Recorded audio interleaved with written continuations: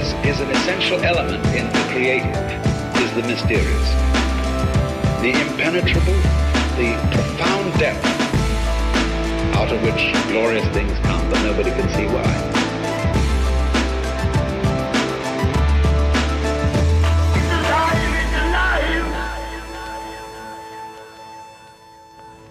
Welcome back, everybody, to the Troublemakers podcast. This is the in-between episode. In case you forgot, this whole podcast is about empowering people to tap into their own creativity in whatever way, shape, or form that takes. And in these in-between episodes, we try and give practical tools for doing that. And based on the episodes we just had with Mr. Elliot Kotek. Yes. Who had a ton of great advice.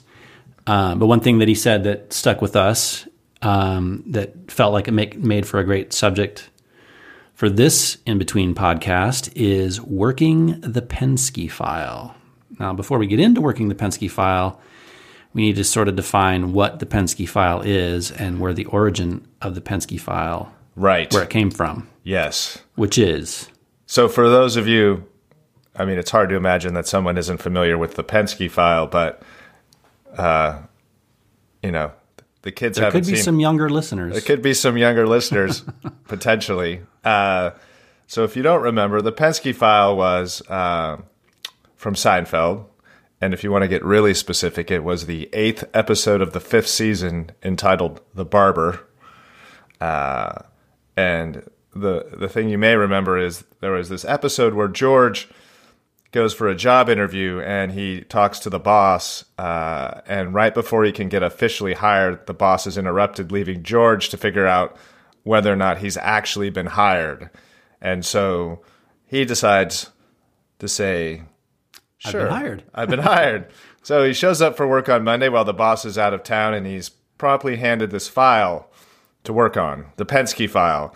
And George has no idea what the Penske file is or what to do with it. Over the course of the week, he manages to, I think, organize it in an accordion-style folder from the original manila folder it was in, and that's about as far as he gets. But kind of ironically, the whole thing has come to mean culturally kind of code for working on something else when you're supposed to be working on your real job.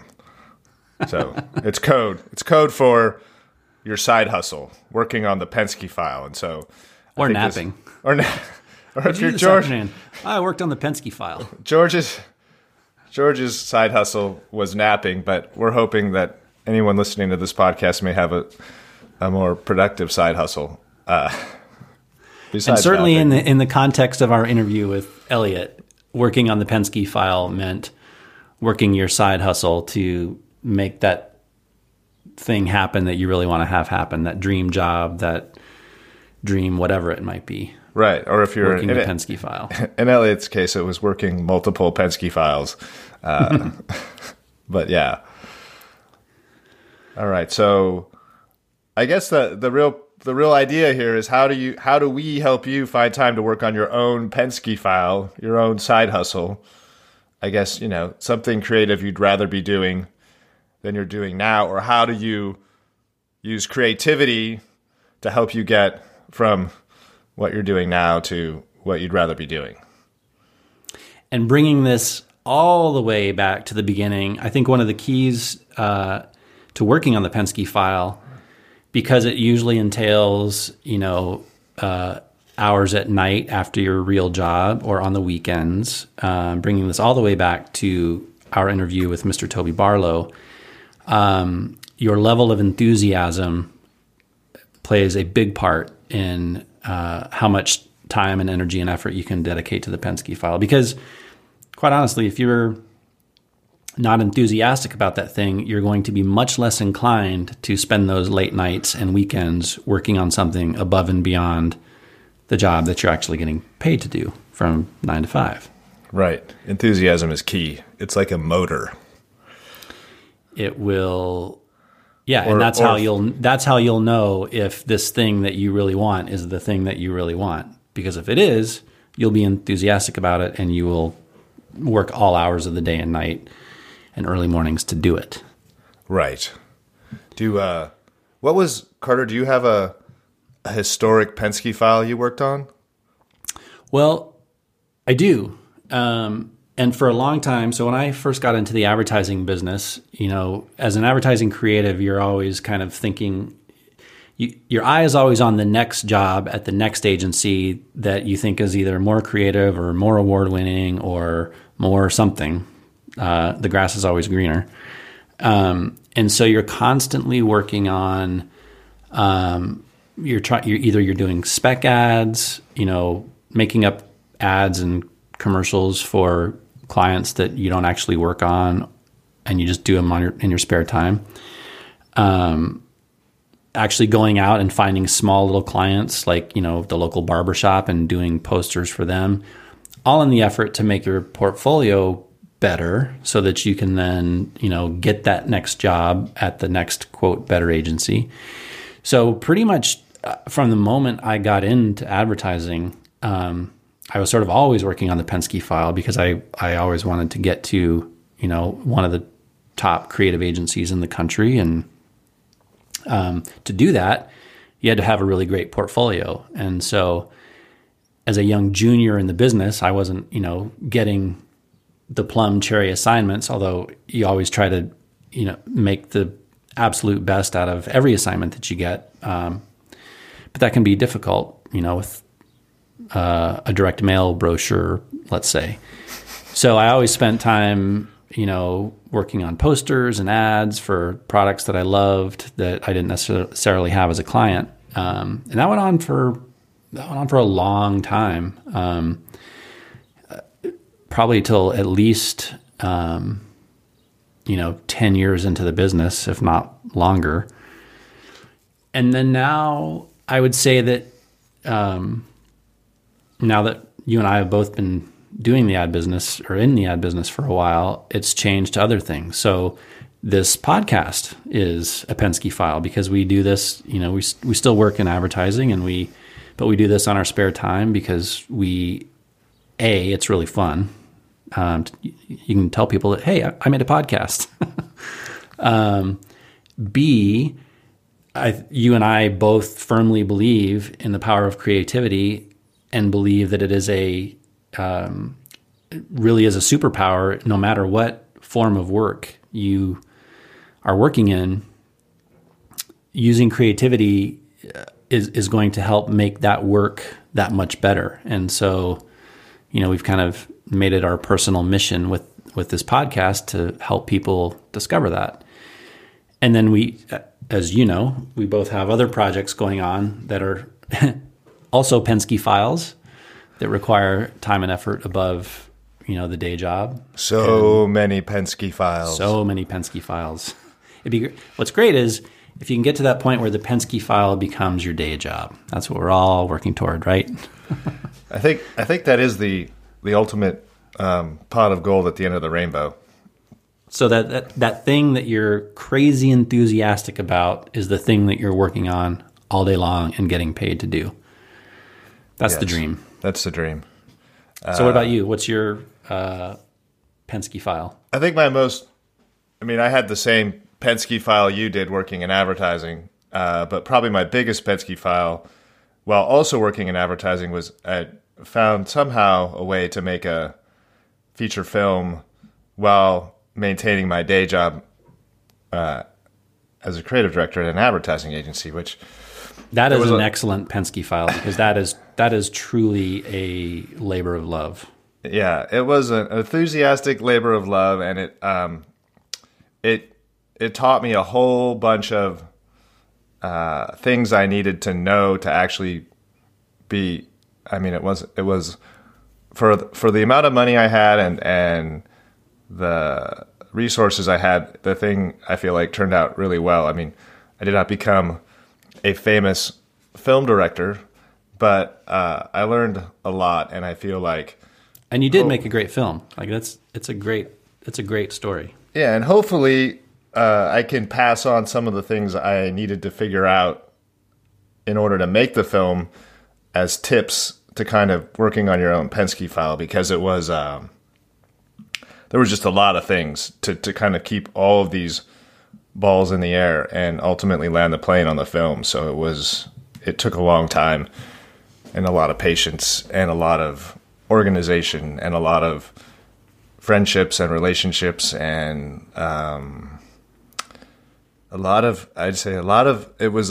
it was like a journey of baby steps, a million little baby steps. Yeah. And the thing that kept that going was? My enthusiasm, my little enthusiasm engine. Yeah, because I remember like we were working together at an agency in New York, and that was when you first started writing the script for that. And your enthusiasm carried you through many, many years until you were actually on set making that film. I know, and like one of the things I think that I had down here on the things that you can use to kind of work on your own Penske file was like a couple things, but it was like making your side hustle your hobby. And as a guy who wanted to write screenplays, I had to find the time to learn how to do that. And so instead of whatever hobby I had, maybe it was playing golf or something stupid. No offense, golfers. I ended up taking classes at night to learn how to write screenplays, and I think that was the actual plunking down of money, scheduling the classes, and making it like a thing actually helped me get it done, because for a long time I just kind of read books and sat at my desk and not gotten very far. There's definitely something to be said for one foot in front of the other. Yes. Taking that action that gets you one step closer to the thing. Yeah, that was my motto.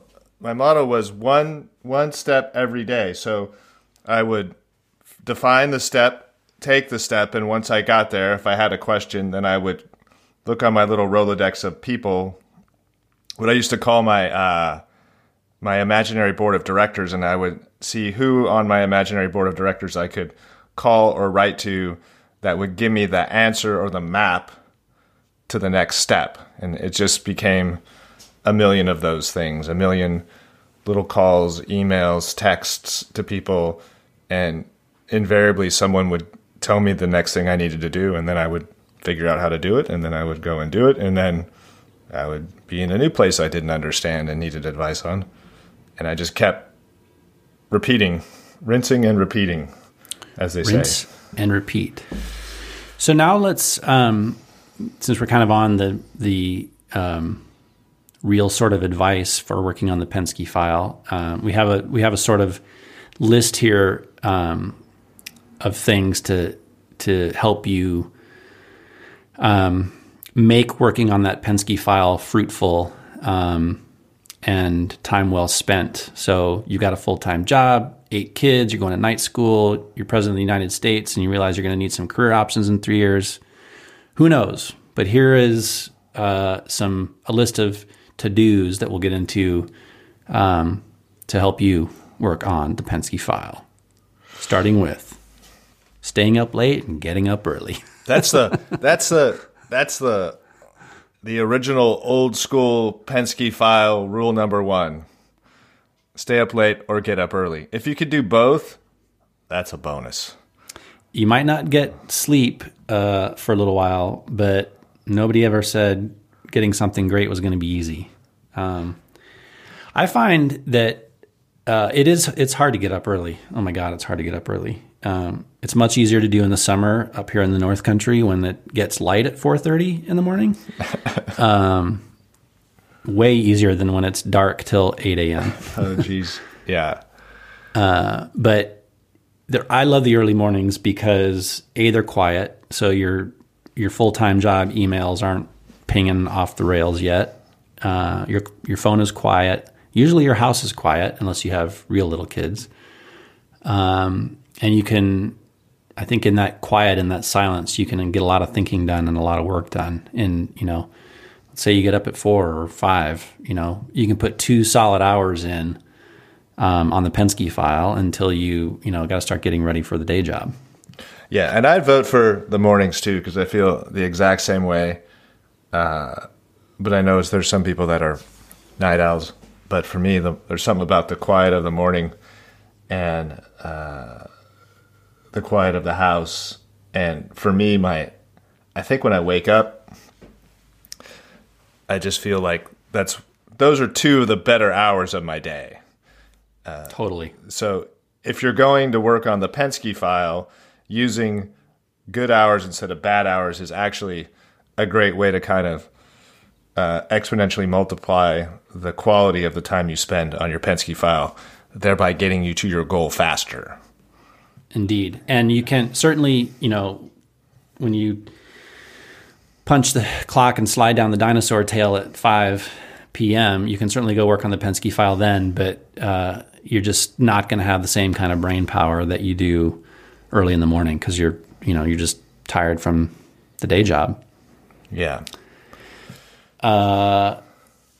Number two, schedule that shit. Schedule that shit. I learned this late in life. I don't know why.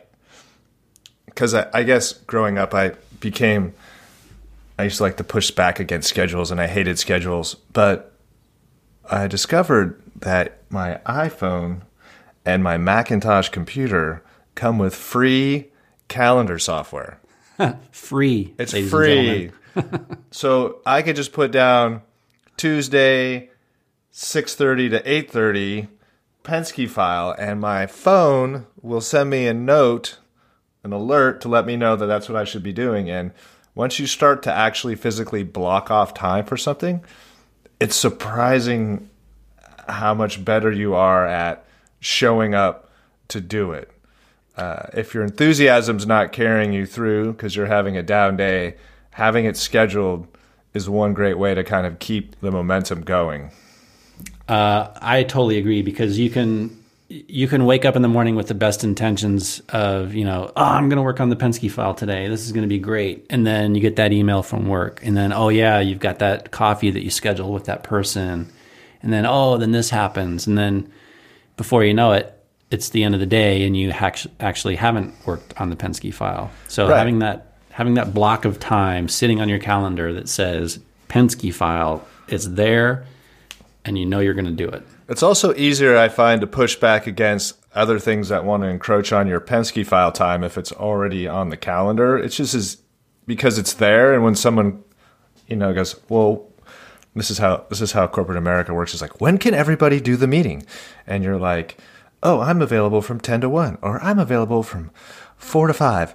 As long as you have it on your calendar, you always know that that's just not the time that you're available. And when you don't have it on the calendar, it just gets pushed aside. It just gets set aside, and there's no Penske file work done, and you are that much further away from doing what you really want to do. Number 3, which we talked about a little bit. Actually, maybe should have been labeled differently. But make your side hustle your hobby. Yeah, which we did talk about. And that's, I think, the smart thing to take away from that is people are really good at finding time to do things that they love, and usually those are a hobby. So sometimes you play golf, or you play tennis, or you go backpacking, or you're a bowler. I don't know what you do, but somehow you always find the time to do that. And one great thing I learned is if you can just kind of almost pull a little shell game where you slot out your hobby and slot in your Penske file, then you just sort of put it in the same time space that your hobby was in. You suddenly can start doing more work. I know I used to play golf, and this had a little bit to do with having kids, but before I had kids, I played a lot of golf on the weekends, and when I started, got to the point where I was trying to finish my script and get it ready to shoot, I just took that 4 or 5 hours I was wasting on a Saturday playing really bad golf and slid in script revisions. And so the family actually didn't miss me because they were used to me being gone on a Saturday afternoon or a Saturday morning or a Sunday morning to play golf, and I would just I just took those 4 hours and repurposed them for finishing pre-production on my film. So anyway, it's a good little trick. It doesn't always work long term, but it is a great way to kind of repurpose time. And it's also, it's also sort of a good measuring stick for you, so you can go. You'll know how important your Penske file is to you. If oh man, like you'd rather go play golf than work on the Penske file, well then maybe that side hustle thing is not the thing that turns you on. Not to say that you can't play golf. You can play golf or whatever. Or bowl. Squash. But if you'd rather just go do that all the time than work on the Penske file, then maybe that's not the thing for you. Because your heart's got to be in it. Again, that's what it all comes down to. Number 4. This was Elliot mentioned this, and I thought this. I tell people this all the time. I think it was one of the biggest factors that helped me actually get the movie made, and this whole idea of tell people you are doing it, so you look like a huge dick if you don't. Like it's kind of like leveraging the power of peer pressure for good. I told people I was raising money to make a film, and I told so many people, and I told them like in so many emails that I was like, man, if I do not make this film, I am going to look like the biggest loser who couldn't get it done. And that was a great motivator. Like, enthusiasm is a terrific motivator, but peer pressure is also a fantastic motivator. And if you can use the two of them together, they can become like a super nitrous oxide type of motivator. And so, the funny thing about this one is I've actually, in other, sort of like motivation books or whatever, business books or whatever, I've actually read both sides of this argument. There are a handful of people that totally agree with this. Tell people you're going to do it. And I've read other people that say, there's no need to broadcast anything. Just go do the thing. And then when it's done, then, everybody sees it. But I am firmly in the camp of tell people you are doing it, because even with this podcast and, one or two of the other projects that you and I are working on, we've told people about them, and that little action does something in your subconscious or even in your conscious where like, oh shit, like we really have to do this now. They're like, there's no going back. I agree. And I think beyond motivation, it also just, there's that whole, I don't know what the expression is, but it's like breathing it into life by speaking it and saying it and telling people you're doing it. I think that helps make it more concrete in your mind, and it just becomes something that is real.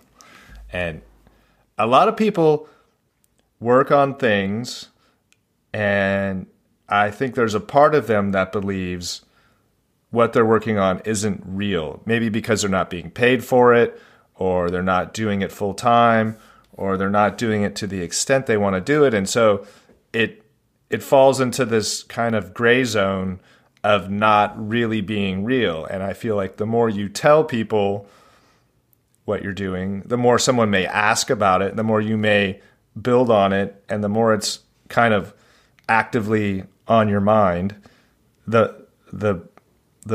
you have this opportunity to help not just make it real, but to grow it and to shape it and to, who knows, stumble onto someone who's interested in helping you with it. Like, it's just, it's good for a number of reasons, even beyond just the simple peer pressure mechanism.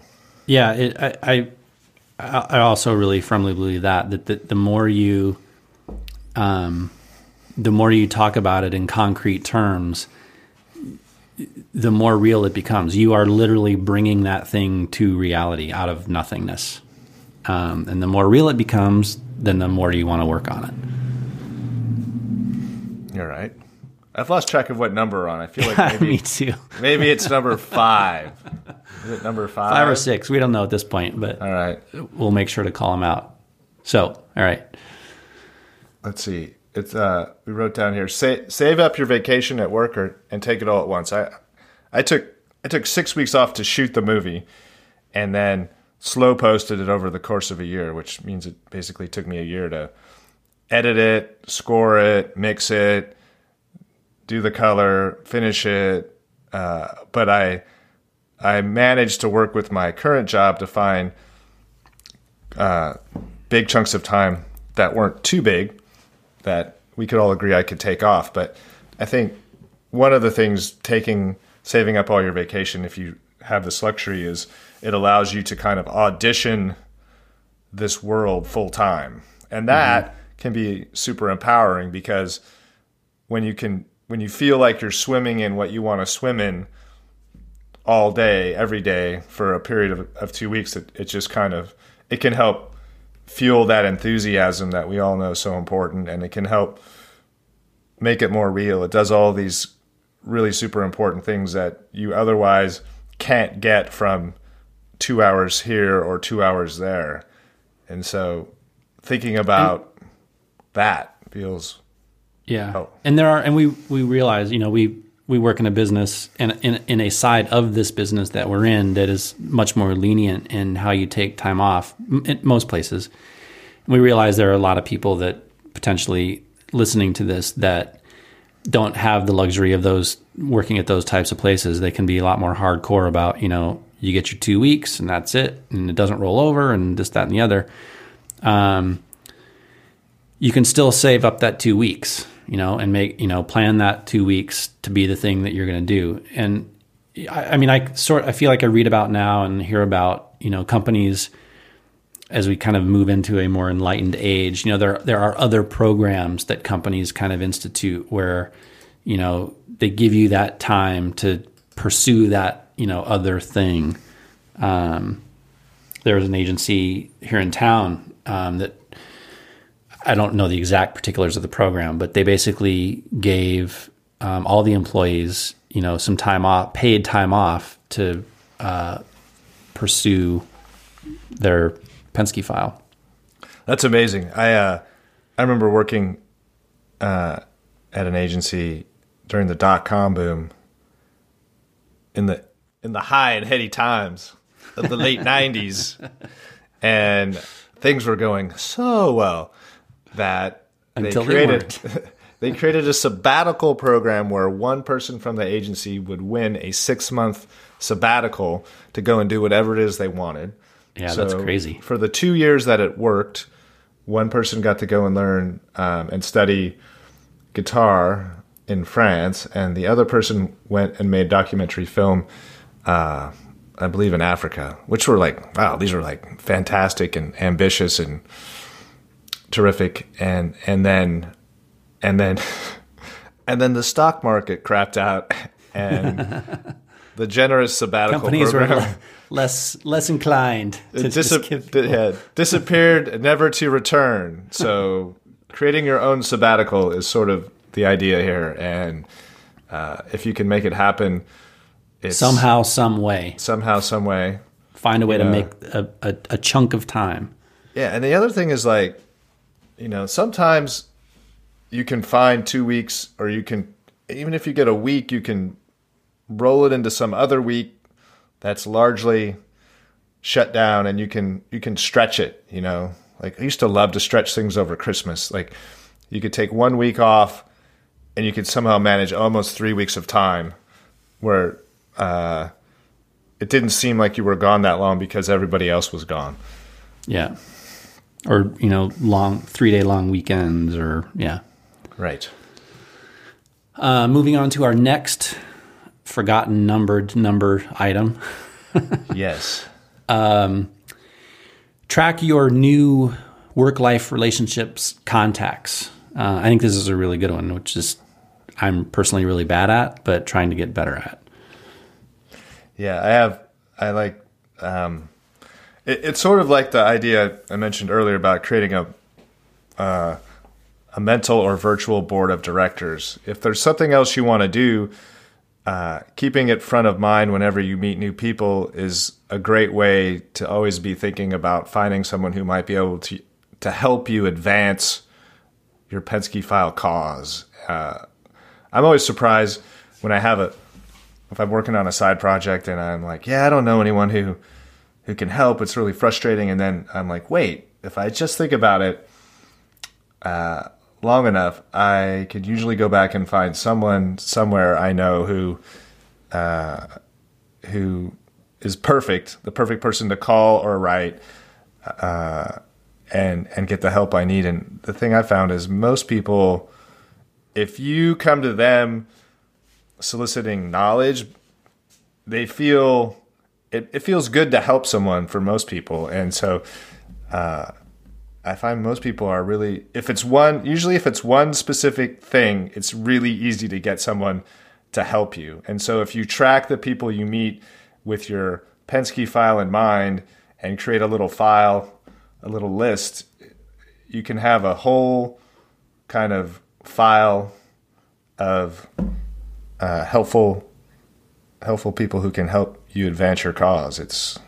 There's a I'm sure everybody listening to this knows who Tim Ferriss is, but he has a saying that I think is really true along this item, which is your network is your net worth, meaning that all your network of people that you have in your contact list, that is of immense value to you, because there are going to be people in there that you might not know that they know this person that can help you do this thing. And like I said a minute ago, it's something I've never been very good at, but I've really started to organize my contact list into, sort of different subject matter. Obviously, you have your main contact list, but then organizing it into groups that can, divided by subject matter or whatever it might be for your particular thing.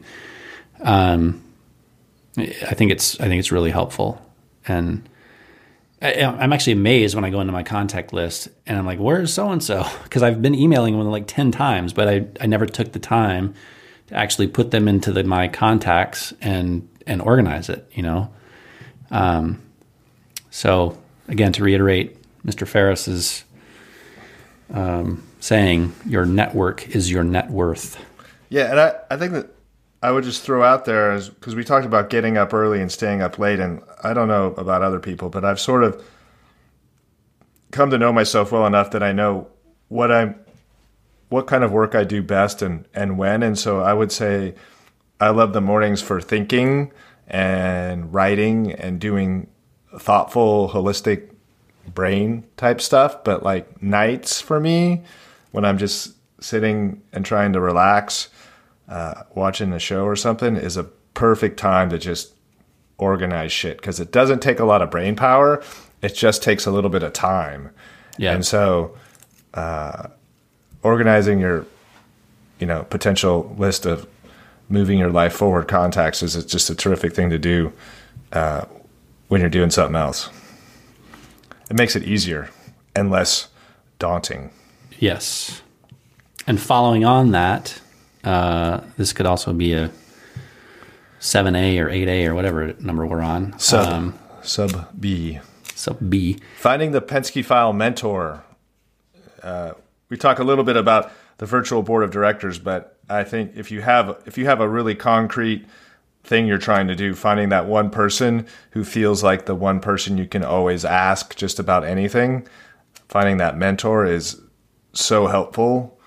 I think it's because I think no matter what Penske File you're working on, you may hit a wall, and you may feel like you're stuck. And having that mentor, that person that can unlock the most cumbersome problems for you, is such a great thing to have. And all of these things we've been talking about is a great way to find that mentor, whether it's keeping a contact list or putting out into the world what you're doing. Sooner or later, you'll find someone who might fulfill that role for you. And that happened with me on the film.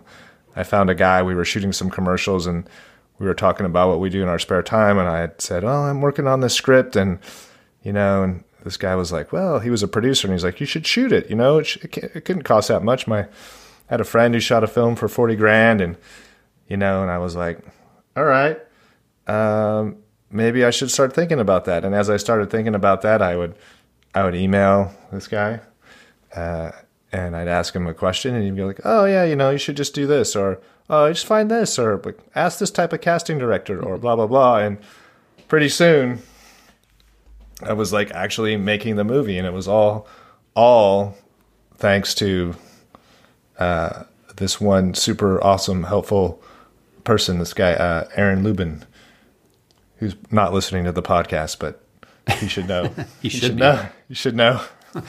You should know. I'm super thankful.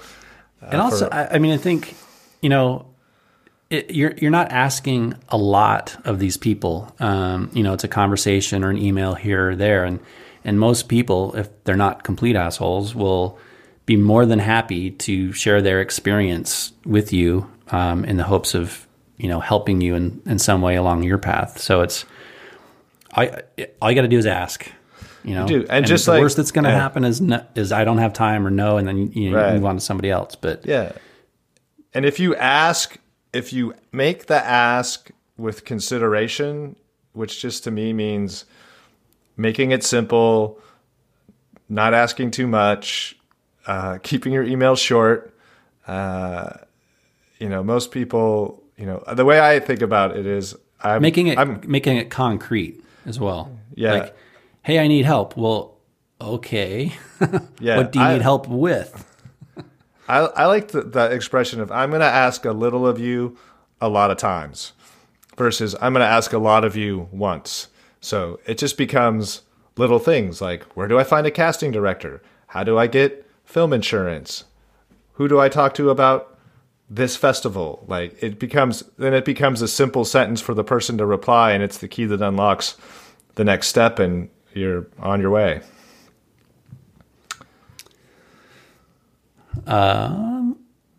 Number 9. I feel like we probably talked about this one already, which is just putting it out there. Talking about it. Posting it on Facebook. You never know. Somebody will say, oh, hey, cool. Here's blah, blah, blah. But yeah, I mean, we did sort of talk about this, so we don't need to dive into this one as much, but just put it out there, verbalize it to yourself, to your family, to friends, on Facebook, Twitter, whatever it is you use, just put it out there. Yeah. And you will be surprised what the universe gives back. Right. And this last one I think is a good last one because it's kind of... And boy, do I need to heed this last one big time. Yeah, it's a long road. A lot of these things are long roads, and the title of it was Have a Ruthless and Relentless Patience, which are kind of, these feel like two sides of a coin, but you can't force it. You can't make it happen overnight. 90% of us can't. 99% of us can't make it happen overnight. So you have to be patient, but that doesn't mean being complacent. You have to be kind of ruthless and relentless in your pursuit of it, though it may be in half steps over long periods of time. Giving yourself the permission for it to take some time is okay. I remember when I finished the film, we shot in September, and we probably still needed some pickup shots. And I talked to my editor, and I was like, hey, do you think we can get this thing ready for Sundance? And he was like, yeah. And I'm like, great. He's like, next year. And I was like, what? And that's what I was like, it took a year to finish the film. Like, all of the things that had to be done, there was no way I was going to have the time to force it to get it done in 2 months. It was going to take 12. And once I realized that, I could just settle in and plan everything and figure it all out. And I got to finish my Penske file. I just had to commit to this idea that it was going to take longer than a certain part of me wanted it to take. But I think in the end, if it gets done, that's what's important. If you get there. Yeah, and that it does come back to if you can take that one concrete action every single day, then you're going to be closer to the goal. And just, you know, you can either sit there all day long and be like, oh, I really hate my job or what. I mean, you don't even have to hate it. It's like, you know, you just would like to be doing something else. And you just complain about it, or you can just do the one thing, take the one step, whatever it is, one concrete action every day, and you will get there. Yeah, even if it's a half step. A half step's better than no step. And which is what we're doing with this podcast. There might be 10 people that have listened to this podcast so far, but we don't care because we're having fun doing it, and we're just going to continue to do it. And those 10 people are so much better off. So much better off. I don't know. And they've been highly complimentary, for which we were very grateful. But just take the step every day. One step. All right. So there you go. There you go. Go work on your Penske file. My step now is going to be to go get a haircut, which doesn't really further my Penske file in any way, but I feel like this podcast did. So I'm going to take a time out for some personal grooming. Step has been taken. Well, thanks for listening, everybody. And we will catch you next time with our next guest, who we're not going to tell you about right now, but we're very excited about. It's true. We are excited. Enthusiasm running wild.